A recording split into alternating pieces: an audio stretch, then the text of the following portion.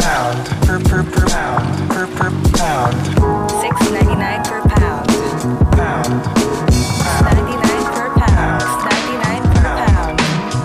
Hey yo, it's $6.99 per pound. Podcast. Yo, what's going on? Welcome to another episode of $6.99 per pound podcast, where we usually talk about careers, but we have shifted our focus to the very real impact of COVID-19 on Asians in this country and around the world.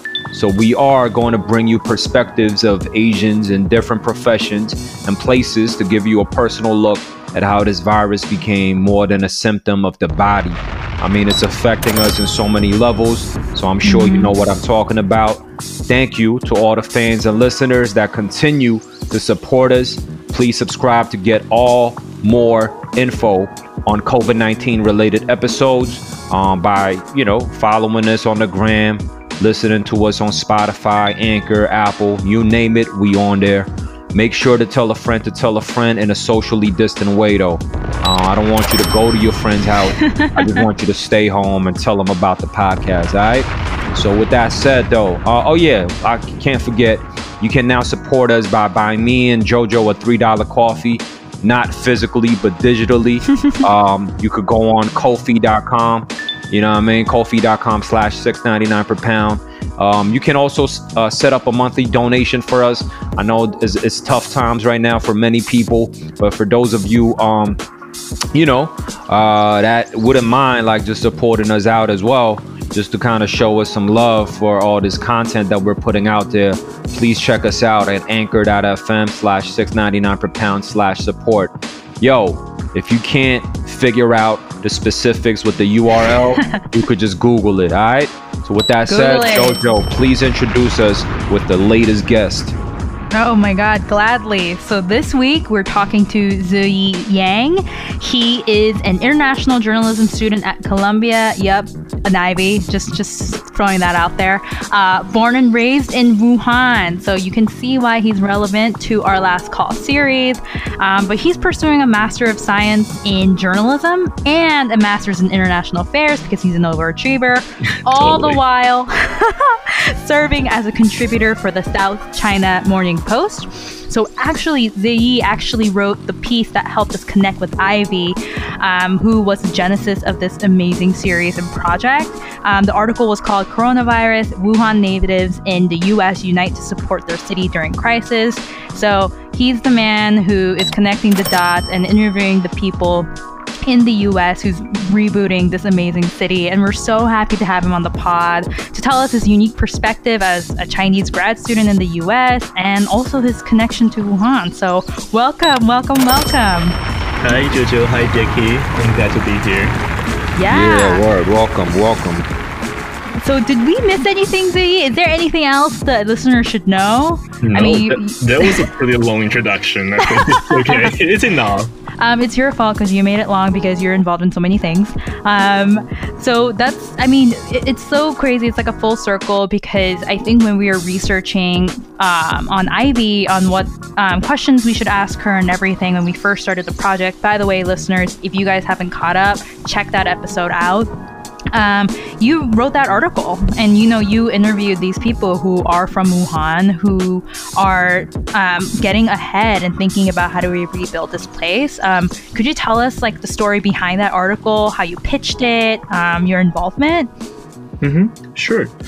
So I pitched it because, of course, I am from Wuhan. So I have a lot of connections there. Yeah. I'm always looking at what my people are doing for this.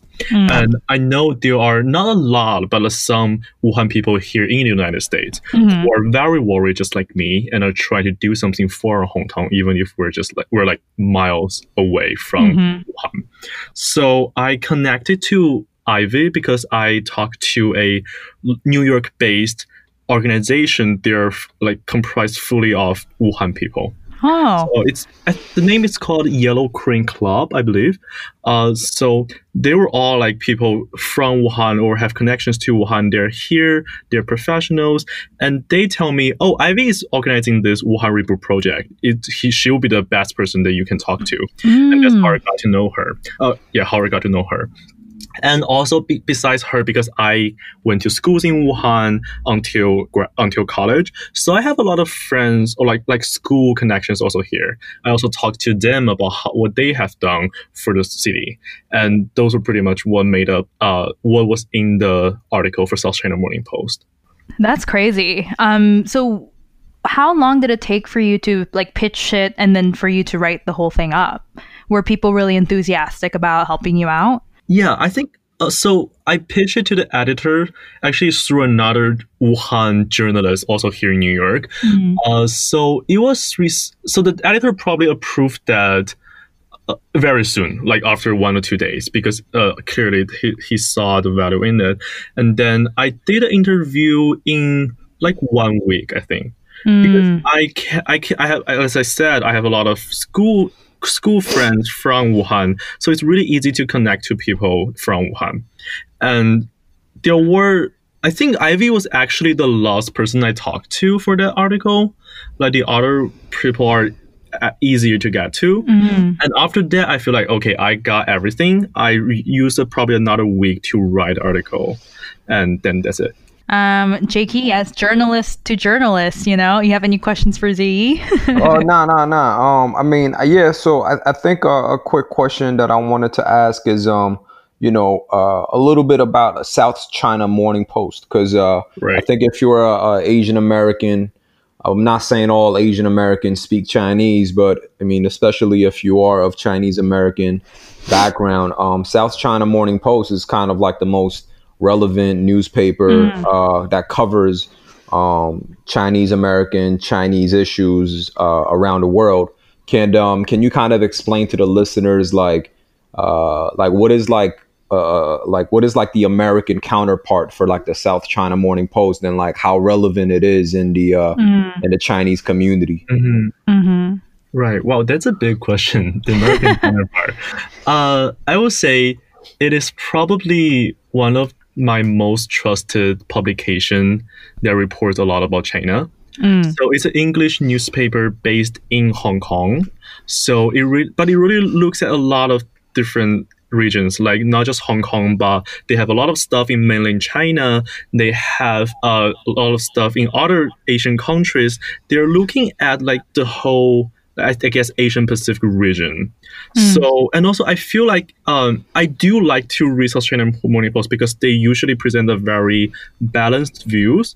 I'm not saying they don't have like radical pro-China or anti-China views. They do, but then you kind of see a balance of all different, all diverse views in it. So that's why I usually have it as my go-to news sources for like English articles about China.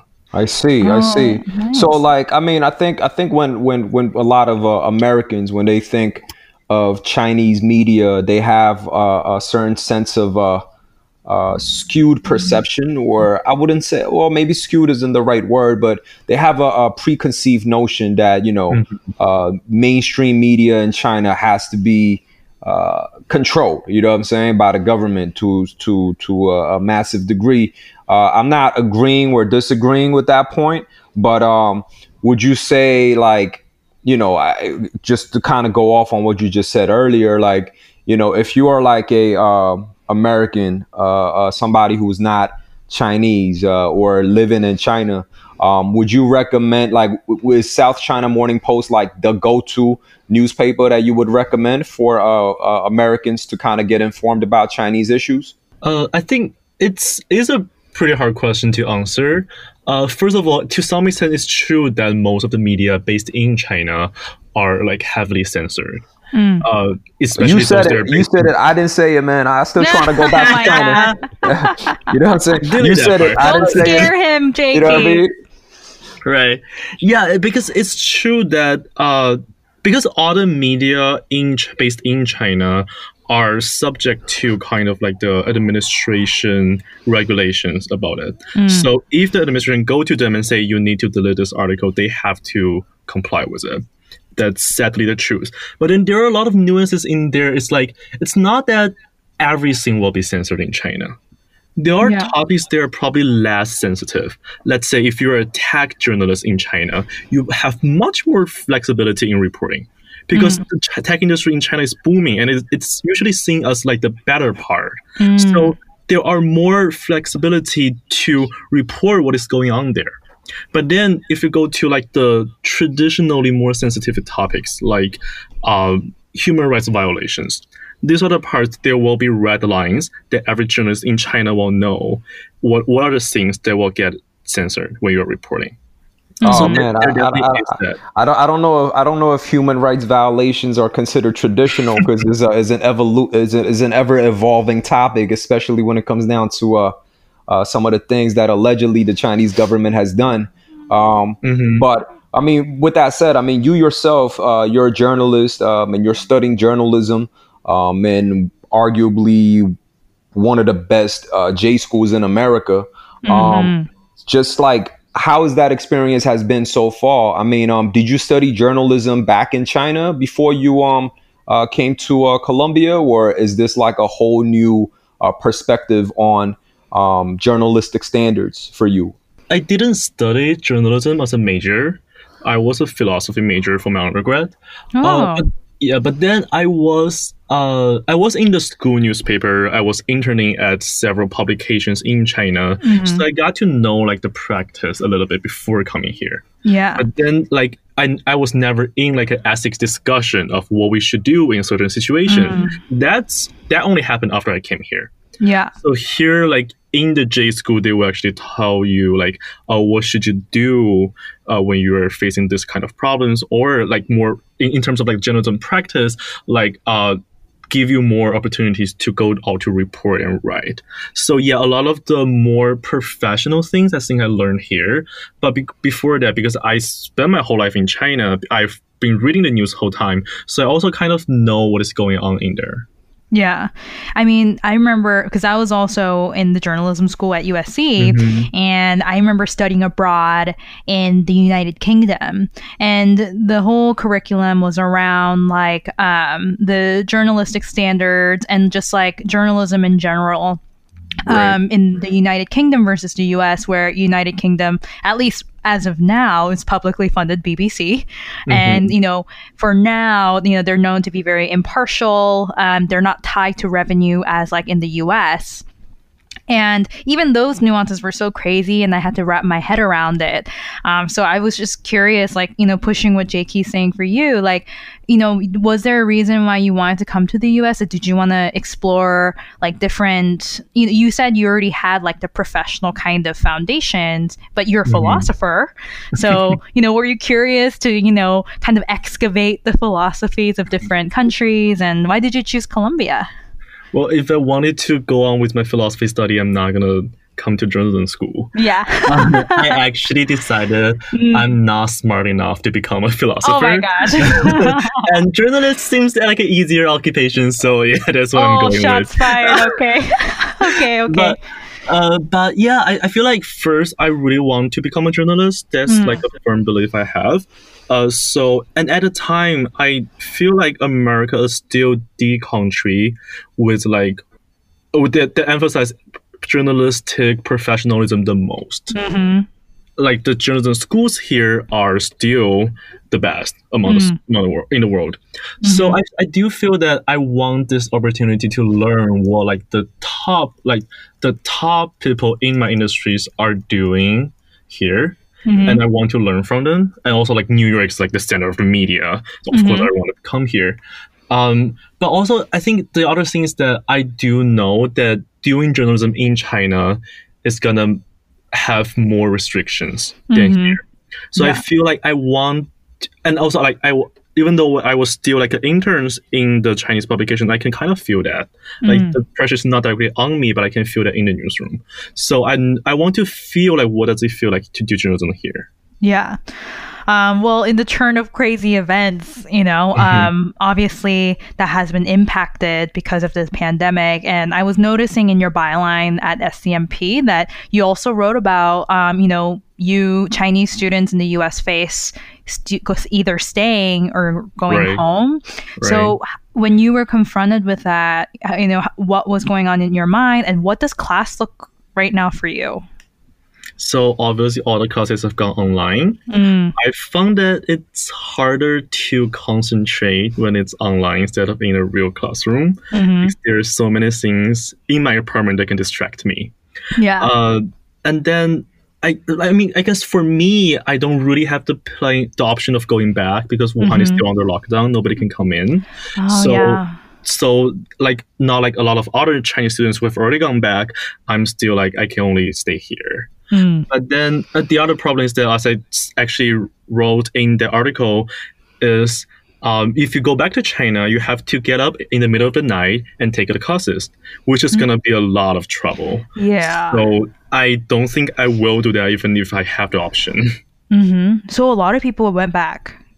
I don't have a percentage, but a lot of my friends here at Columbia SIPA, the School of International Public Affairs, they have gone back. Yeah, I mean, I wouldn't blame them, you know, like, especially if you're an international student, yo, God forbid, knock on wood, if you get hit with the corona, yo, like, the medical system over here is so fucked up that they can't get I know. any sort of support true. for anybody that's not insured, you know, like, as you know, that at least in China, like, yo, if you're a Chinese citizen, the government takes care of you on so many different levels, at least when it comes down to your health, you know what I'm saying? Especially, you know, like, I feel like, especially if you could afford to be in the J school in Columbia and you're a Chinese person from China, you got to be like, you know, middle class or above, you know what I mean? So Right. I'm sure there's a lot of benefits that kind of comes with that. But with that said, right now, like, you know, are you about to graduate soon or, you know, Yeah, in May. in May? Okay. So, well, congratulations first and foremost is April.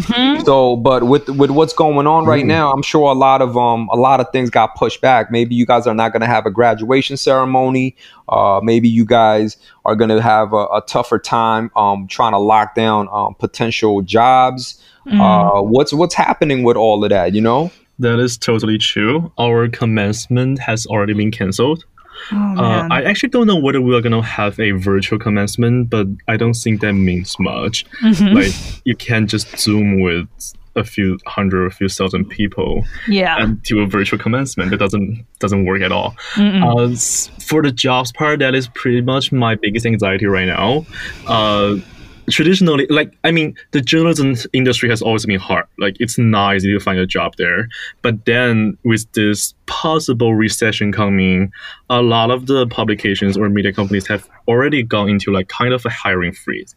So normally every year at journalism school here, we have like a career expo, which is basically like some 100, 200 employers come here to sit down and talk to the students about possible positions or just networking. But then this year, because of the coronavirus, obviously this cannot happen. So again, we went on virtual. We're just Zooming with the employers. But then, like, it's totally different because if you're not talking in person, there's not a kind of intimate feeling. It's harder for you to bond with them. So I know a lot of my friends are not very happy about it. But then that's the reality we have to accept. And also, like, as I say, like, during this career expo, usually some of them will come here with fellowships positions already in mind. They were just going to say, we're going to hire 1 or 2 people. We're just looking for candidates here. But some of this fellowship that existed in the previous years, they were canceled this year. Like, we were told that directly. And it's sad, but yeah, we're just going to try harder. Yeah, nah, totally. I mean, this kind of reminds me of so I was an intern at a Complex Media, or when it was still Complex Magazine, back in 2008, when the financial crisis, the Great Recession hit. And I remember the climate of media at the time. It was at a time when print was pretty much dying out, and they were kind of transitioning into digital. But digital was still such a very new market that they couldn't figure things out. And the recession hit. So everybody was getting laid off. A bunch of print publications pretty much went bankrupt within a month. You know what I mean? And it's kind of crazy that a little over 10 years later, like, we're experiencing something similar, but if anything, even more drastic than it happened before, you know? But I think for international students is even more of of a worry because, you know, like I don't think a lot of people understand like the process of becoming safe, permanent residents in the United States, like how difficult Or, that like, is. You know what I mean? sponsored too, yeah. So there's a bunch of different visas out there. You know, there's obviously the H-1B, which from what I know is like a grace period for like a year when you could look for a job, right?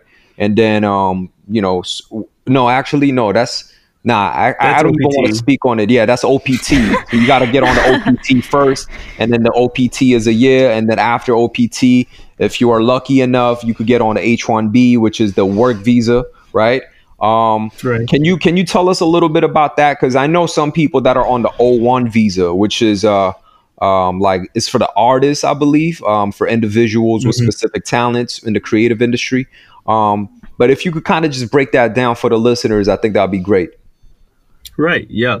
If we're getting technical here, the OPT is what you were saying, like you automatically get 1 year after graduation. But then for people who are studying the STEM majors, like scientific and math majors, they get 3 years.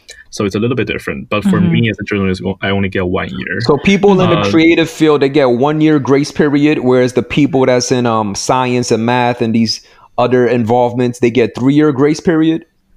Yeah, generally it's like that. Oh man, so yo, if you want to be a journalist or if you want to be a fashion designer, fuck that, man. Trying to be a doctor. We don't need you, apparently. Yeah, America doesn't want you. They want doctors. They want doctors and scientists. That's what they want. They don't want journalists. But anyway, go on, Z. Go on. Sorry. So, but then after that 1 year, that's how you really need to try hard to get a visa here. And the most common one that most people acquire is the H-1B visa. So the thing about H-1B visa is that you have to be employed by a specific company, and a company is willing to pay for your visa. Yeah. I don't remember the number they have to pay, but I think it's like a few couple thousands. And then once the company agrees to pay for it, you enter a lottery system. Well, only like 1/3 of the applicants actually get granted a visa, and that's like totally random. So there's a lot of like insecurities there. And then just to add on to the lottery system, and correct me if I'm wrong, like I heard like there's different levels of the polling. So for instance, like they first poll from people that have master's degree, and then whoever doesn't get polled from the people with master's degree gets combined with people with bachelor's degree, and then that bigger pool then gets, you know what I mean, then they like poll like another round of potential candidates from that pool. So you know it's a very like, you know, it's like winning the lottery pretty much, you know what I'm saying, right? Yeah, I think that happened only after Trump. So because he values meritocracy so much, he thinks people with a master's degree deserve more opportunity in this lottery system. That's what's happening right now, I think. So that happened because of Trump, you know? Again, Donald Trump out here, man, fucking it up for so many people, you know what I'm saying? Yo, man, we could just never fucking go a day without talking about the inefficiencies that Mr. Trump has caused to this country, man. You know what I'm saying? But I mean, please go on. Sorry for keep interrupting you, man. Jakey's passionate today. Yes. So the other kind of visa that like journalists are specifically focus, the journalists will take into consideration is the media visa. I think it's called I visa. So it's basically you have to be employed by a media company that is based outside of United States. They can have like a branch in here, but they must also have office and branches outside of the United States. And then you are employed just as a media journalist, media professional. And there are also limitations to that one, but I have not studied into it because obviously if I want to stay here, most of the publications are based in US. So it's really hard to get a visa. Actually, but there is a very important new change to that. So due to the escalating tensions between China and the United States, the US government actually just said, I think a few weeks ago, that it will limit the number of I visas granted to Chinese nationals because the Chinese journalists are doing propaganda here. That's what they say. Oh my God. So every single day you're like, can you just give me a break? I already have so many strikes against me. And like, Yes. you're basically targeting me right now. Totally. Yeah. Oh my gosh, that's crazy.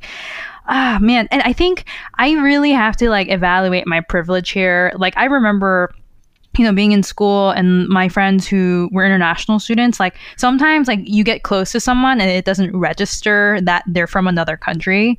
So, you kind of complain about the process and they're like, dude, like you don't need to get sponsored. And I'm just like, Yeah. what do you mean? But and they don't get into it because it's so complicated. But that is something that international students have to like really live through. And like you said, anxiety, that is so anxiety inducing because it's like, it's not just about just try harder, or just like be a better journalist. It's like, no, it's literally who I am and they're not letting me stay here. They have won awards for the project, so they can like just put them out and present it into the officer and say, look, like people recognize me in my industry, so you can give me this O1 visa.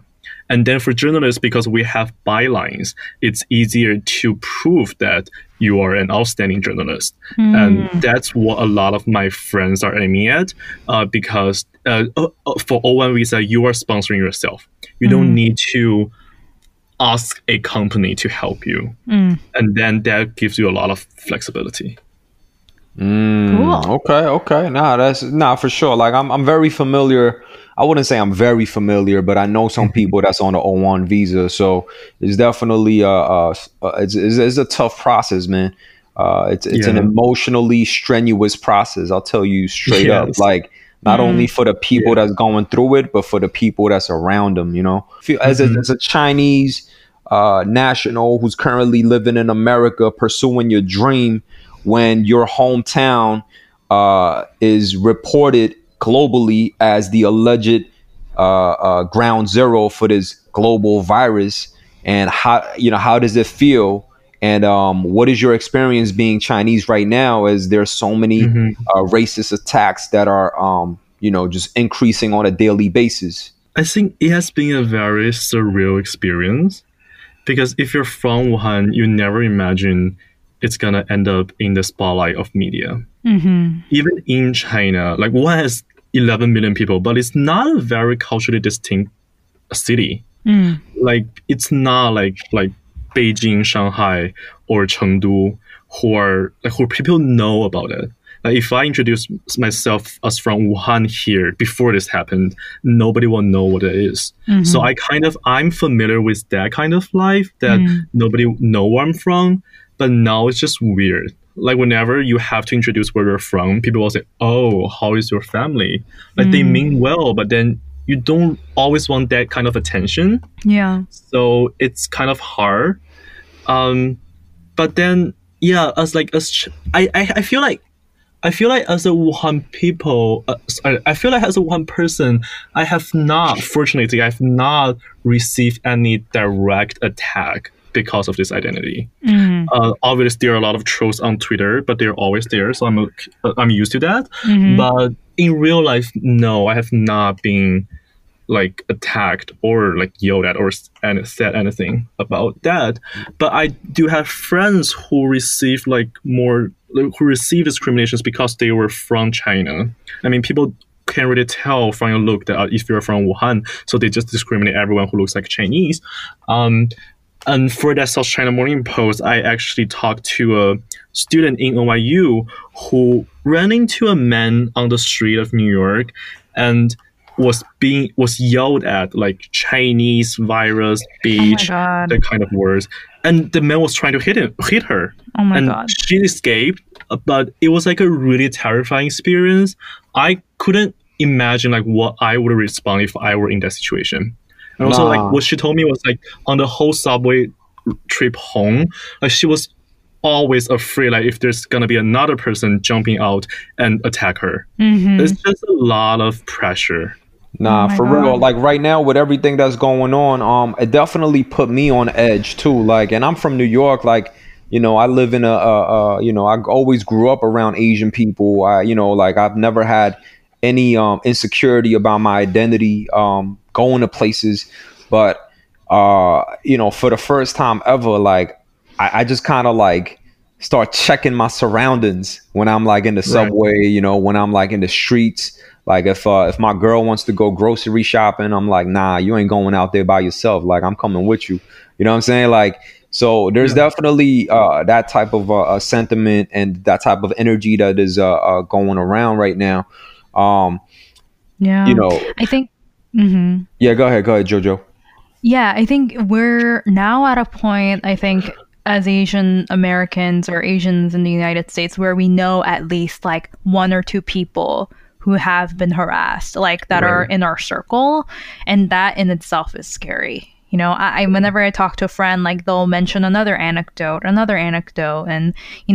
we can't really break it down in percentages, but to realize that it has gotten to that point where it's so overt. We're not even talking about the microaggressions. We're talking about like face-to-face harassment. That's just really, really scary. I'm gonna say it on the record, man. Yo, J Key always got it ready, man.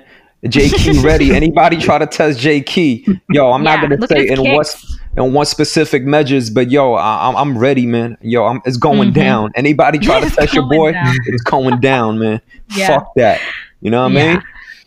I actually just saw on my Twitter timeline that a friend of mine, who's also a journalist here from Hong Kong, I believe, he was like yelled Chinese virus in the face today in New York. Oh my God. And then he chased the man down for a block.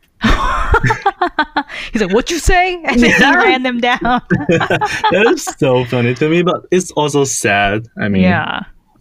Oh my gosh. Well, Jakey, I need to learn some of your kicks because I don't feel that confident like you do. Nah. You teach me too. Yeah. You just gotta start. You just gotta looking for some tours on Amazon. Oh yeah. No, we just wanted to boycott Jeff Bezos, man. Oh, yeah. Fuck Jeff Bezos. Yeah. Just kidding. Not Amazon. Yeah, not Amazon. So let's talk a little bit about Dr. Li Wenliang. Is that how I pronounce his name? Yeah. So, I mean, as a journalist, like, what do you think about the outcry for freedom of speech after Dr. Li Wenliang? I mean, he was like the original whistleblower about this whole situation where, I mean, that's kind of how people are celebrating him as such, you know what I mean? So, like, if you could talk a little bit about that and like how the initial news spread in Weibo and WeChat and all these different social platforms, and just kind of teach us, the American masses, on how this isn't just the people of Wuhan are not at fault. You know what I'm saying? Like they are affected most drastically by this, if not, they're the ones that are the biggest victim of what's happening right now. You know what I mean? Yeah. If you can just like wrap that up and contextualize that whole situation, kind of like, tell us that story from your perspective. Right. I think first, not as a journalist, but just as a person, it was a really sad experience when I heard him die. At that night, I mean, it was a morning here in New York. I was supposed to have a class like a few hours later, but then I just couldn't have time to prepare. Couldn't concentrate to prepare for the class.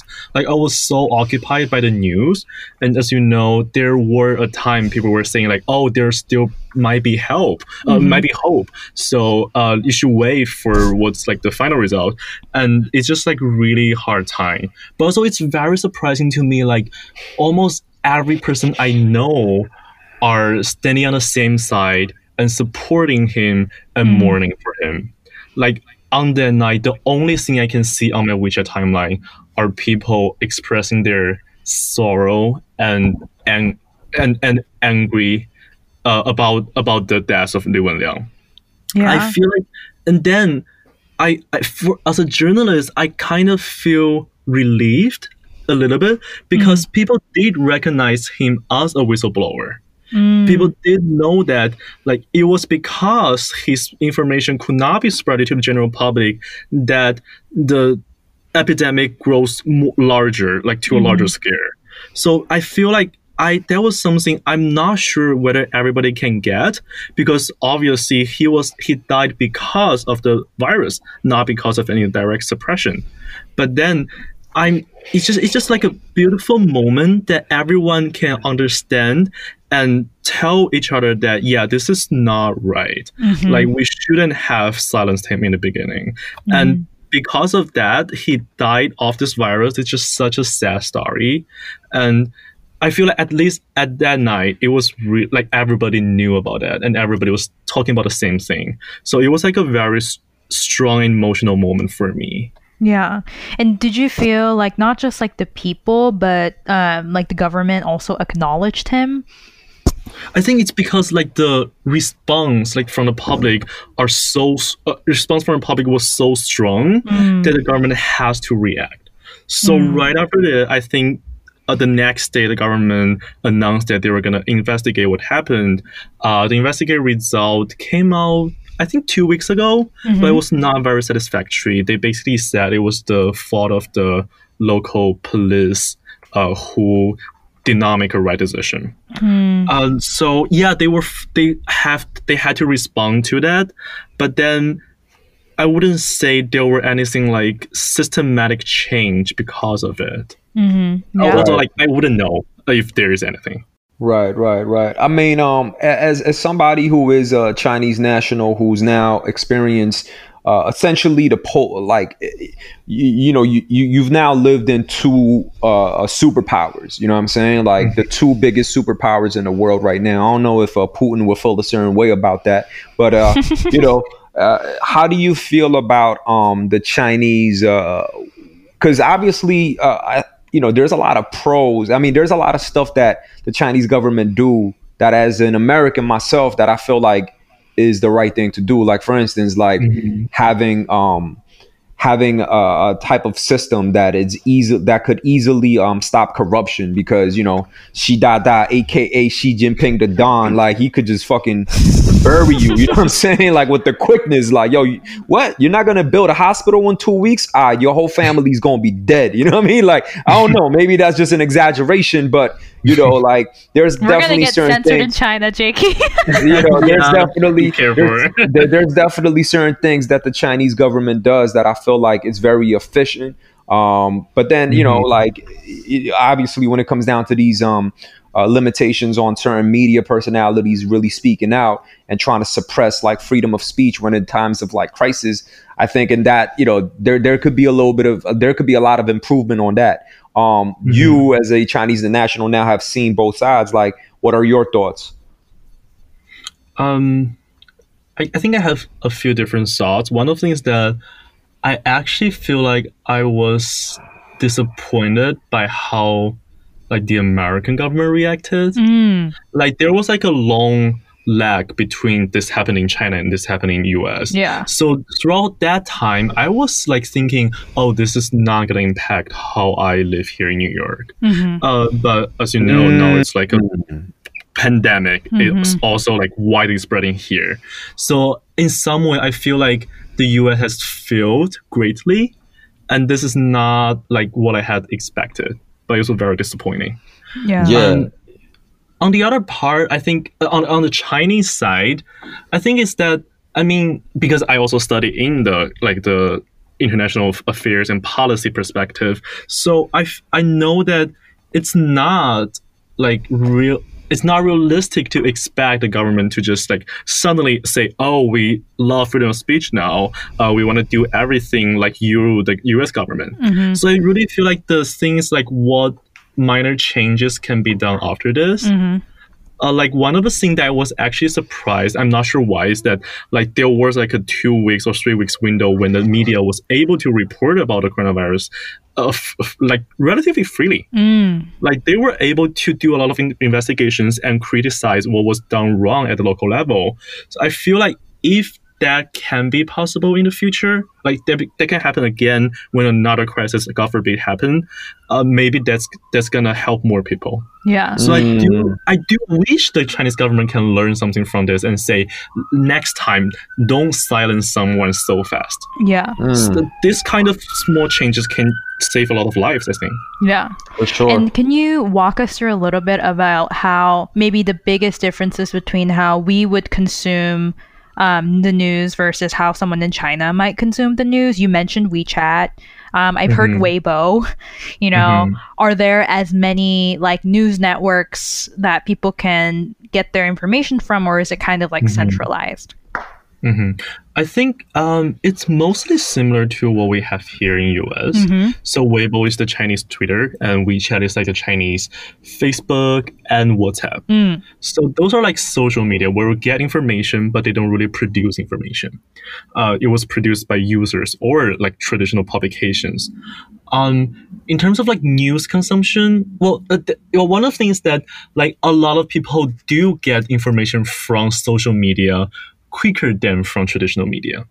Like I think Weibo this time has been proved very effective in terms of like spreading information and like amassing people to help or donate. Yeah. Like I just to kind of put it in perspective, I would say like Weibo is like Twitter on steroids. You know what I mean? Like it's like Twitter times 10. Twitter Super Saiyan 4 Twitter. You know what I mean? Like it's OMG. It's a very there's obviously a lot of misinformation, and correct me if I'm wrong, Z, but I feel like there's a lot of misinformation that gets like there is like shared on Weibo, WeChat, and all these social platforms, but it's like there's just so much information. Like you join one of those WeChat groups, you know what I mean, and your notification is just fucking ongoing, like every 2 seconds. You know what I mean? There's just so much that's going on. Totally.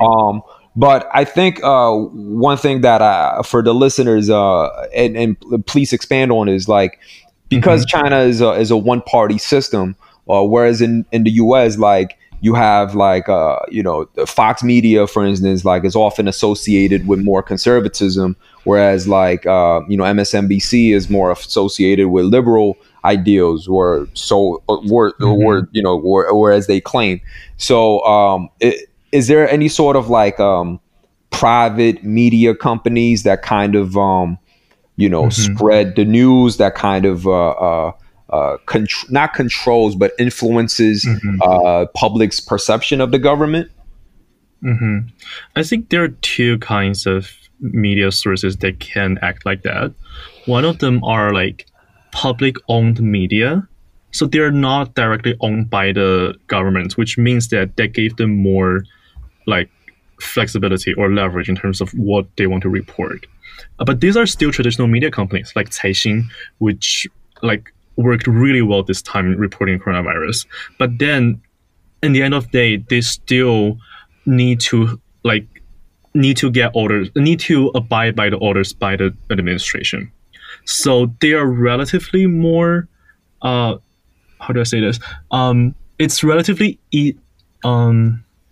like they are relatively more able to do reporting that are not just propaganda. They have more leverage to do that. But then there's the other side, which is like, we call it the self-media, which are basically just like WeChat public accounts or like Weibo key opinion leaders. They're not owned by anyone. So they in critical times can be very powerful in terms of like spreading information, because people feel like, oh, this is just another individual. Like I can trust him or her because he's not owned by anyone. So they're like op-eds. It's like people that write like op-eds. It's like a Yelp review. It's like a YouTuber. Like it's like a key YouTuber that wants to speak up during this time. So they have their own fan base. People want to hear from them. But then they can go both ways because you don't know what they're going to say. Like they can help spread what is actually happening on the ground so that more people can be aware of it, or they can spread misinformation. So, you kind of touched on a little bit about what you kind of hope that something, coverage around the coronavirus and, the kind of rallying around Dr. Li Wenliang have sparked, and that I think a lot of Americans, they stereotype people like anybody does, but they kind of might think that, like everyone in China, they're brainwashed, they don't have their own opinion. But I think these are examples of how, no, they have attitudes, they have opinions, and, sometimes they will fight for what they believe in. And with all of this, are you more hopeful? And like, what do you hope that, post all of this, a world would look like for a journalist in China? I definitely think this experience has boosted my confidence in the Chinese media. Because I will say this, and I think a lot of people agree with me, is that the most brilliant reporting of the coronavirus situation in China came from Chinese journalists and Chinese publications, not from the foreign correspondent of the Western media. Because it's very understandable, because the Chinese journalists have the access to the local people. So they're able to find the stories they are most compelling, or the biggest problem there. So I do think it has restored some of my confidence in the Chinese media. But then I really hope that people will, just the general public in China will respect them more. Because us, the media here, they're also facing financial problems. They are facing the distrust problem. People don't really read news anymore. So I feel like if there's nobody supporting them, it's hard for them to keep on working on like this. Yeah. So I really wish that people can support the Chinese journalists more and know that they are doing a hard job despite there's so much censorship problem and lots of logistic difficulties. Yeah. That sounds righteous, man. I mean, I totally agree with you. I feel like news as a source of information, fair and balanced information, and Jojo, and I'm sure you could talk about this as well. You work for a media company yourself. It's becoming less and less factual. You know what I'm saying? It's becoming more and more entertainment, geared towards a specific opinion. You know what I mean? I just want to hear the facts. You know what I'm saying? I don't want to see pundits making jokes and shit. I just want to know what's going on. Just give me the numbers, give me the facts. You know what I'm saying? So I can make my own opinions about issues. But yeah, with that said though, for those Americans, and that's pretty much all of us, that doesn't really know what's happening in China. We don't read Chinese. It's a beautiful language, but it's also one of the most difficult, I would say. You know what I mean? Because if you don't use it, you forget it, because it's not like an alphabetized character or anything like that. There's 20 different ways to write Li. You know what I'm saying? You know what I mean? Much more than 20. I would say 200, 2,000. Yeah, for sure. So many different ways. So for us that doesn't know what's happening in China and want to get real information, where should they look? You know what I'm saying? What are some outlets? If you could kind of give us 3 tips on the proper way of understanding China. I think, first of all, there are some publications in China that are trustworthy. I don't mean they are as diverse or as balanced as they can be, but they are much better than the other ones. And some of them are in English. Like the Caixin, as I said, they have an English version. It's not going to translate everything they did in Chinese, but it does provide a lot of things they have done to an English reader. It's called Caixin Global, I believe. And there's another publication I really like. It's called Sixth Tone. So it's based in Shanghai. It's owned by a Chinese media company, but they're doing really great human interest stories. So and interestingly, if you're doing English coverage in China, you are subject to less censorship than Chinese coverage. So they actually are able to do more reporting that their colleagues in Chinese reporting cannot do. So that is also something that I really recommend to read. I would say the the next one was probably South China Morning Post. Just because they are based in Hong Kong, they definitely are able to do much more that the publication in China could not do. Yeah. But they still, because they have such a huge focus on China, so you get to know what is happening there.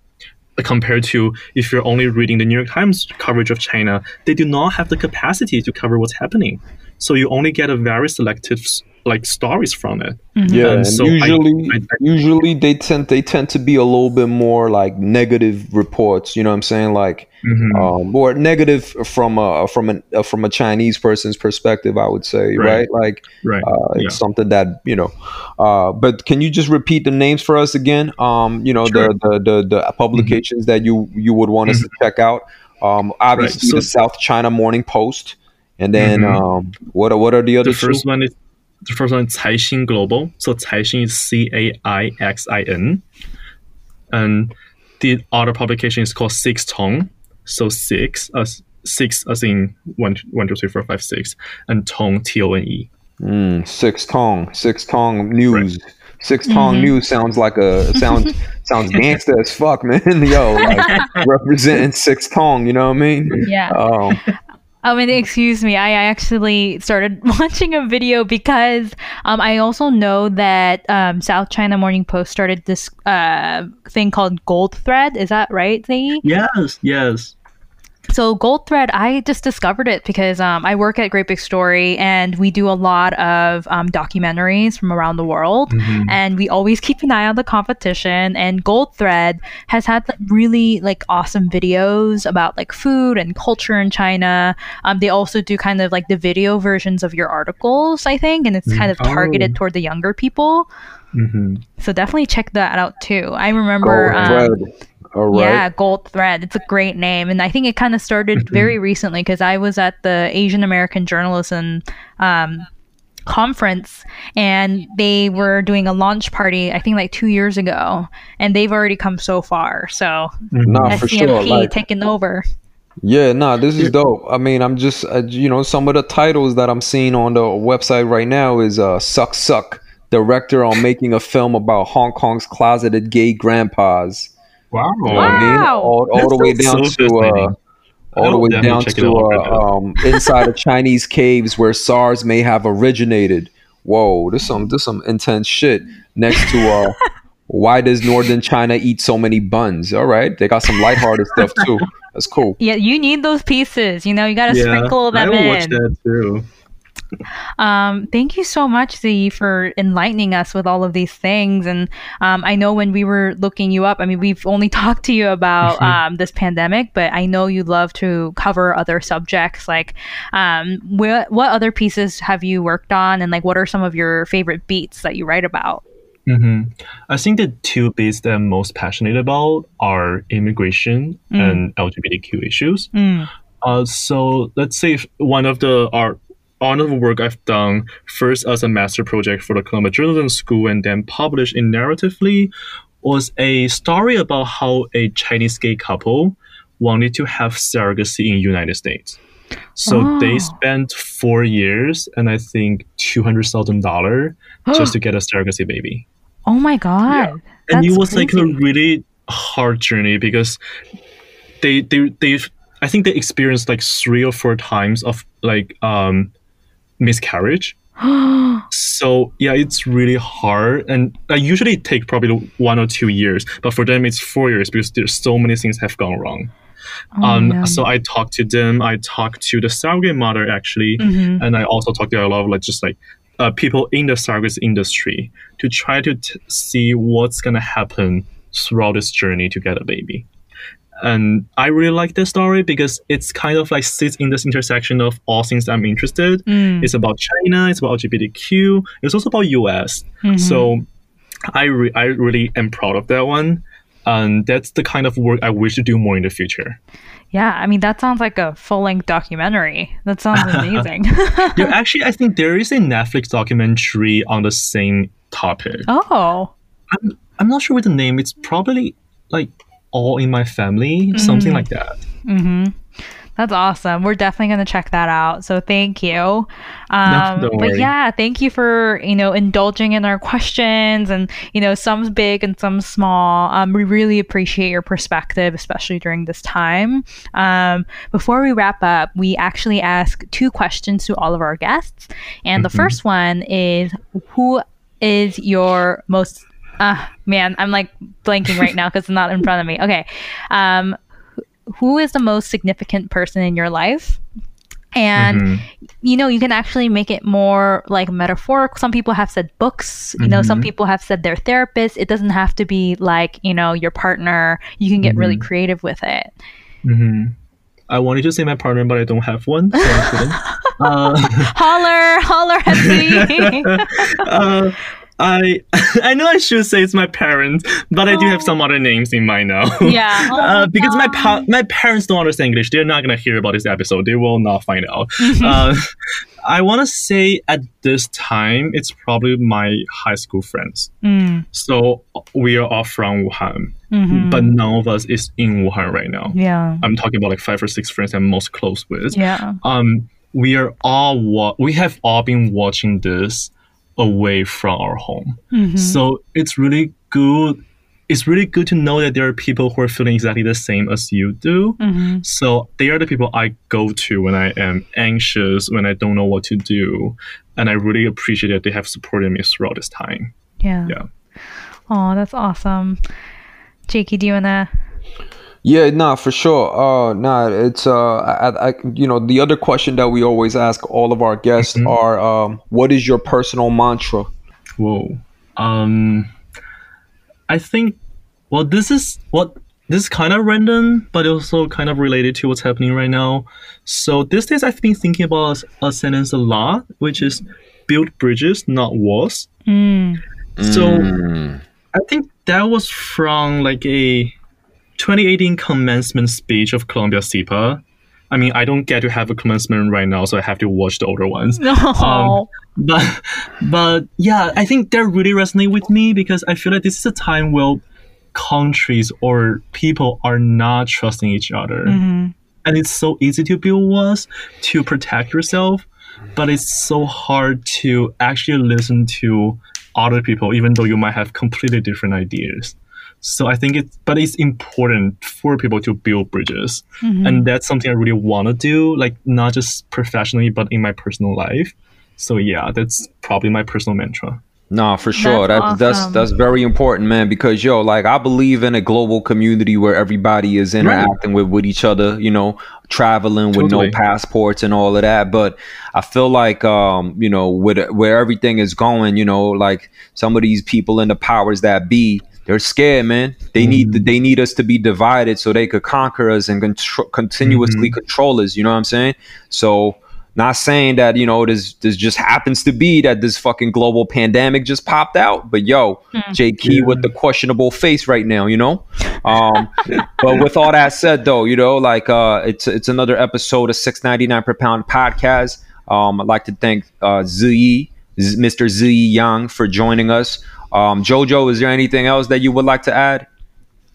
No, other than the fact that, Ziyi, you are the bridge. You're not just building them, but you seriously are a manifestation of the bridge. Wow. So thank you for schooling us today.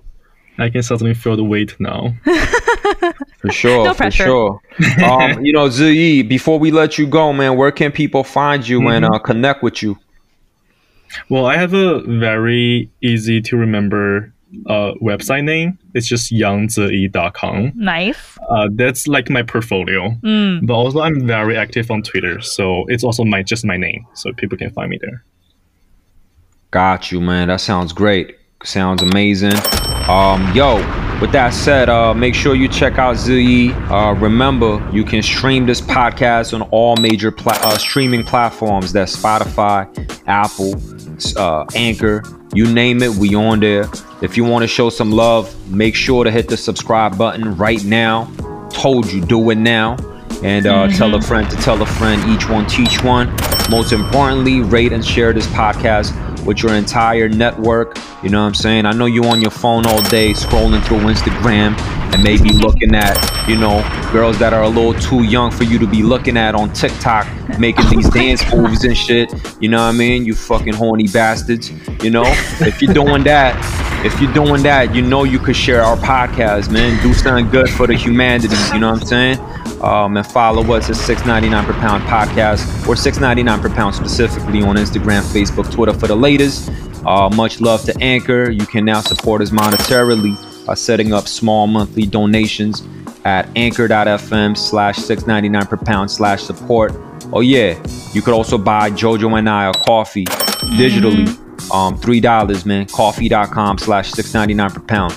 Make sure you Google it, man. We fuck with Google. You know what I mean? All right, man. Appreciate you guys.